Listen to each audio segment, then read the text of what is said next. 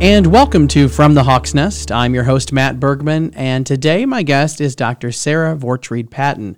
Sarah is QU's new Provost and Vice President for Academic Affairs and will also serve as Professor of Biology. Sarah has 30 years of experience in higher education, ranging from serving as an instructor to serving as the founding dean of the School of Natural Sciences and Mathematics at Columbia College in Columbia, Missouri. Her work has included management and professional development of faculty and staff, assessment and coordination of academic departments, strategic planning, budget management, accreditation and assessment reviews, and oversight of recruiting, marketing, and advising. Quite the credential list. Sarah, thank you for joining us. Thank you, Matt. Well, before we talk about your work at QU, let's talk about your career path that led you here, maybe starting with your education and the different degrees that you earned. Sure. I went to McKendree, now University, was college in Lebanon, Illinois, and got a Bachelor of Arts in Biology there. Through an honors English class, actually, found my next path. And we talked about environmental science, and if you weren't part of the solution, you were part of the problem. So I decided to go and study that further, and I got a Master's of Environmental Science at Southern Illinois University at Edwardsville. From there, I was working in a quality control lab, and that's another great job for scientists because every place that makes things needs to test things. Absolutely.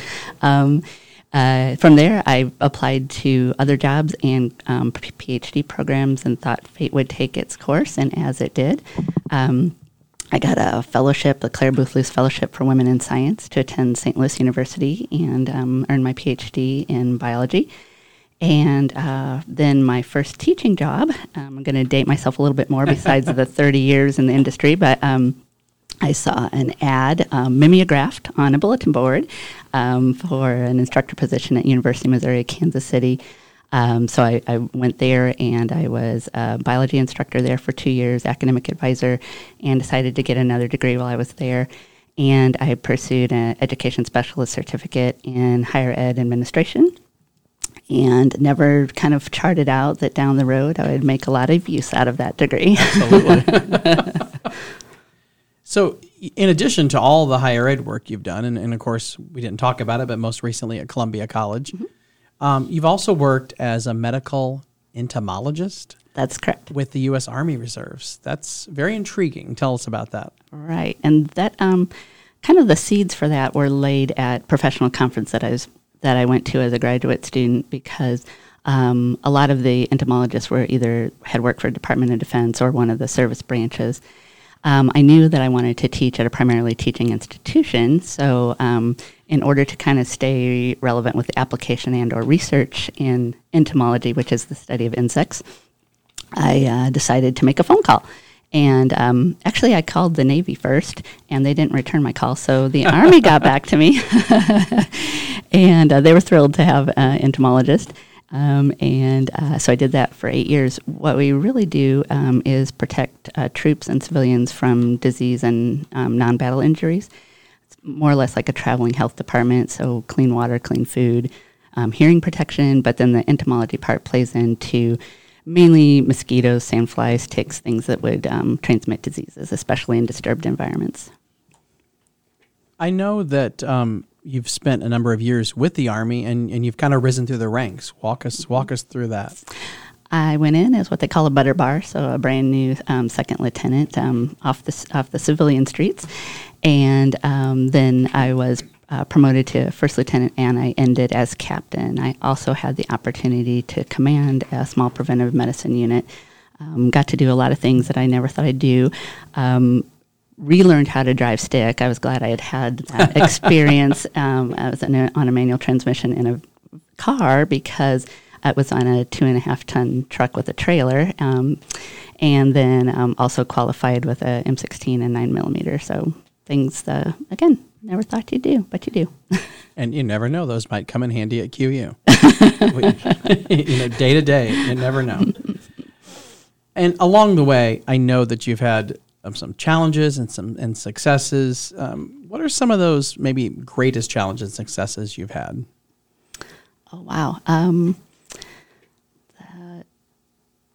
A lot of it, I don't even know if I can think of a specific one, just in general, and it's, the case, and it's kind of probably more the case after COVID, but is staffing and assembling the right team. And then as you're growing in enrollments, that's fantastic. We need to get more teachers in the classrooms.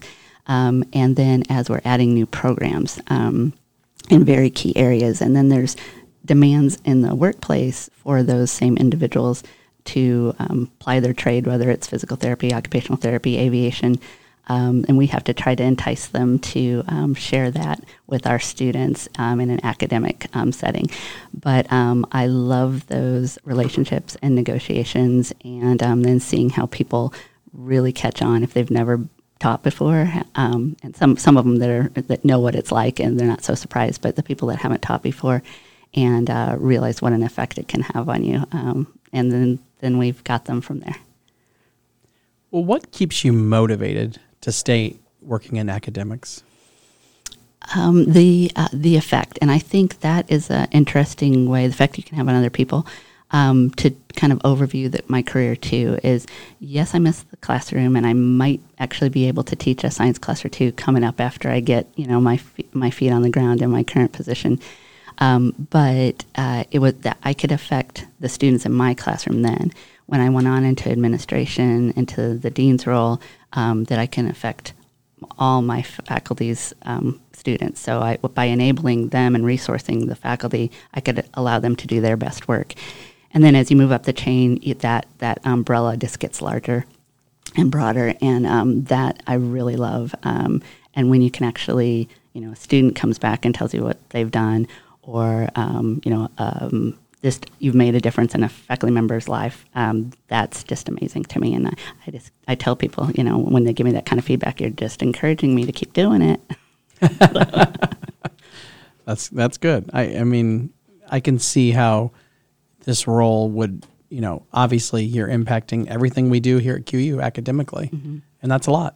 Yes, and that's primarily why I sought out an institution like QU was for the servant leader perspective. That is very important to me, and that it's featured and shared here is really allows us to play on each other and capitalize and move forward again together much faster than we could on our own.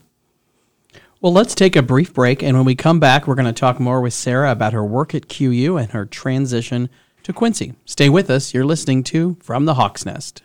We know that choosing where to take the next step is hard. At Quincy University, we help you design a personalized visit that answers your most pressing questions. Tour campus, visit one-on-one with expert faculty and staff, meet with coaches, enjoy lunch in our main dining room, and learn more about the value of a Quincy University education. Visit quincy.edu and start planning your success at Quincy University. And welcome back to From the Hawk's Nest. I'm your host, Matt Bergman, and today we're talking with Dr. Sarah Vordtriede-Patton. She's QU's new Provost and Vice President for Academic Affairs. And Sarah, let's discuss what led you to even pursuing this opportunity at QU. This is your first job as a Provost / VP for Academic Affairs. That is correct. I had been a dean in 2 different places for a total of a decade. So, not that you have that down because every day's different, just like in this job too. But I like to step-by-step prepare myself, and I had been to some conferences and done a lot of reading, and you have to go to grow sometimes and step out and take that chance. The type of institution is very much like what I've been associated with throughout my career. Before Columbia College, I taught at St. Ambrose University for 15 years. And it also reminds me of some of the institutions, both religiously affiliated and just the size of places that I had studied as a student. So again, I talked about the effect you can have on others before the break, and I think you can magnify that and really see that in a place this size. And that was really attractive to me. Well, we certainly are glad that worked out and that you're here with us now. You assumed the role on July 1st, so it's just been a few months, although it seems like a lot longer, to me at least. I'm sure to you, maybe 2 on some days. But in these first few months, what are some of the characteristics of QU that have stood out to you? Right, and I joked too about my start date that the 90-day money-back guarantee has almost expired, Uh-oh. so we're real close to that. Nice I should have probably waited longer. till right after I said that. But it really that started from the time I applied, and my family came here to kind of check out the area and just kind of see, if I wanted to pursue that and go further. That was over last Christmas time.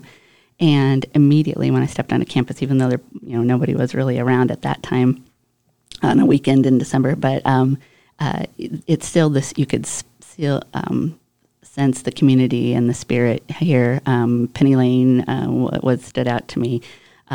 Just a lot of the publications that we ran into at our Airbnb that talked about the POLIS program. And every place we'd go, I planned trips like I plan my life. And we go to as many things as possible in 2.5 days.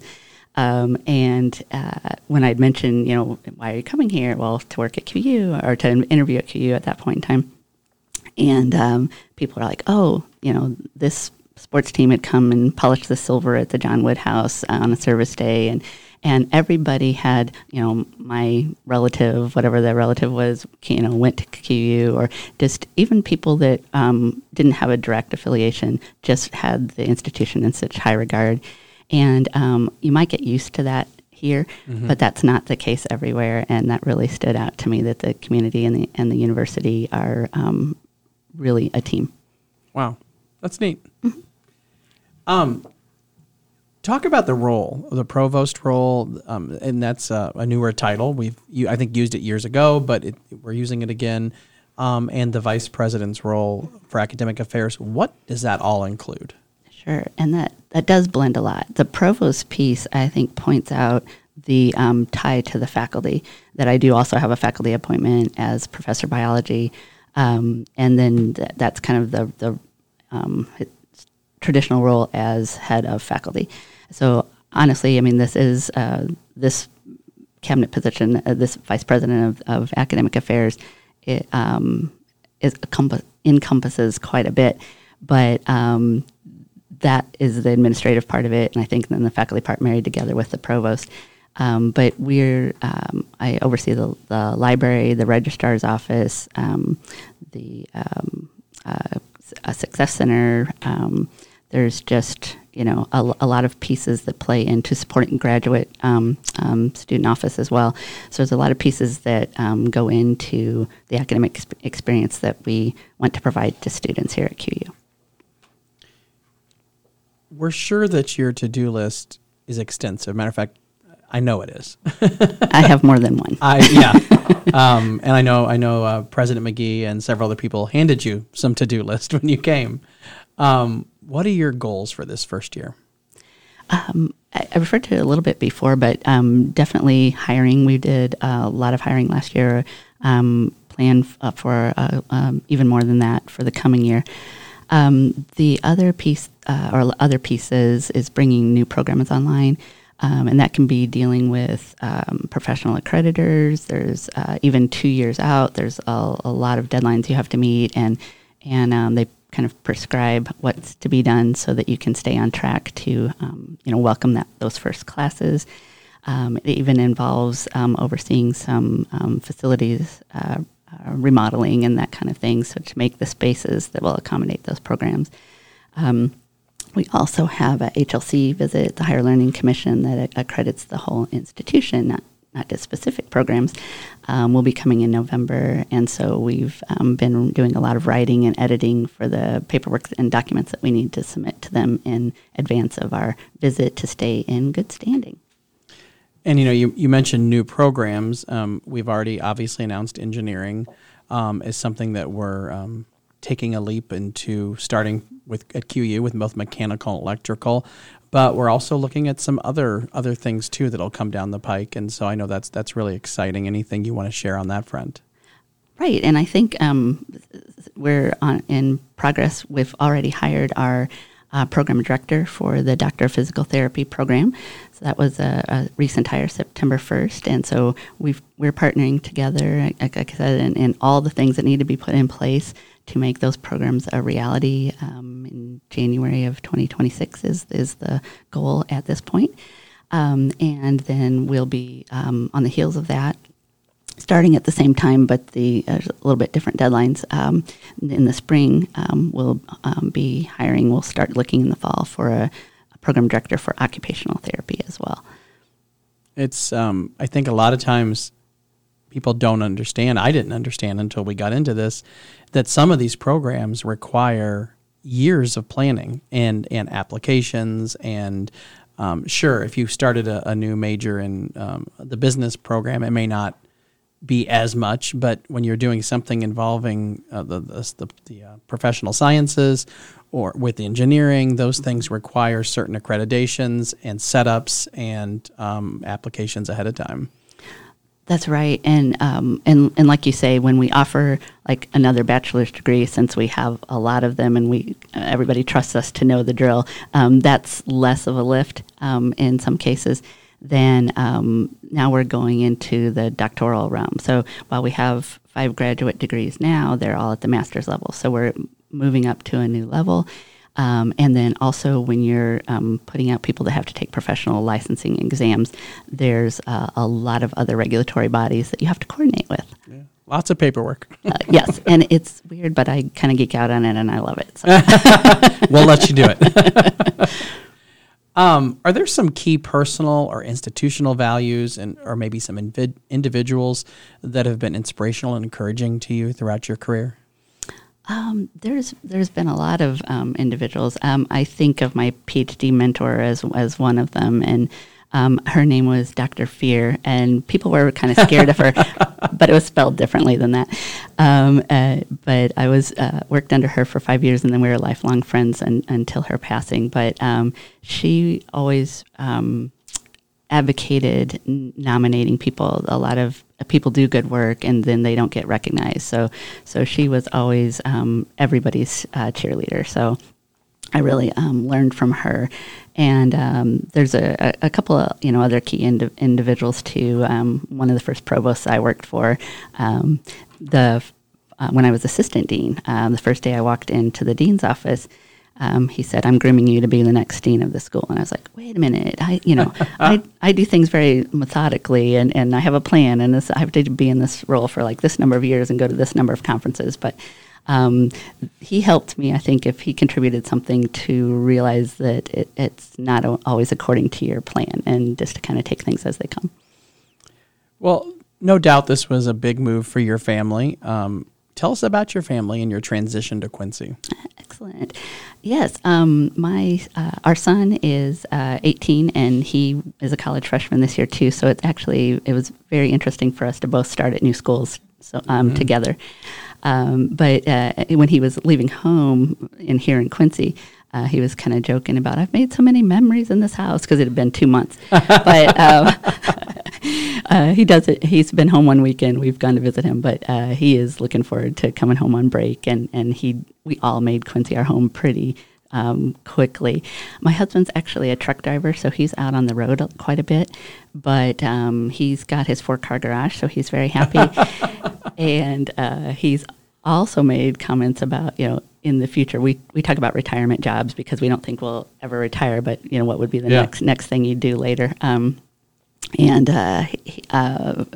I had talked about, I love the accreditation so much that maybe working for one of the accreditors might be good, and you can do that and travel from your house. So he's like, "Yeah, if you do that," again, I'm not going anywhere anytime soon, but he was like, "If you do that, we could stay here." So I know he likes it a lot too. He likes to, that's a good place to come back home when he's off the road. Very good. Sarah, as we wrap up here, any encouragement for students or alumni from your seat? Wow. The one thing I always tell students when I talk at orientations or something is one word, and that's ask. Because, if you ask anything, ask somebody, ask your roommate to go to an event, that's a new relationship. Ask your teacher, if you have a question on the material, and that's, something you learn and grow. Just ask somebody, just kind of like we're doing today, sit down with them, maybe more informally, and, how did you get here? And then you've, networked and learned from their story. So that's what I would probably tell students. Other people, and it's going to sound a little cheesy maybe, but I would say, and I like small words you can remember, but don't lose hope. And a situation doesn't have to be dire for you to lose hope. Sometimes when you get busy and everybody wears different hats and there's a lot of pressure, but when you're working towards something truly, not just, I'm working toward that, but truly believe it can happen. And then that helps you visualize that. And when you have that hope, and that also kind of then bleeds over to how you view other people, like you hope to see the best in them, you hope the best for them, and it really colors how you deal with others. So ask and hope. I like that. Well, Sarah, thank you for joining us today on the show. Well, thank you. And be sure to tune in next time for another episode of From the Hawk's Nest, where we talk to faculty, staff, students, QU alum, and even Franciscan friars, and learn about their QU journey. I'm Matt Bergman, and remember, it's always a great day to be a Hawk.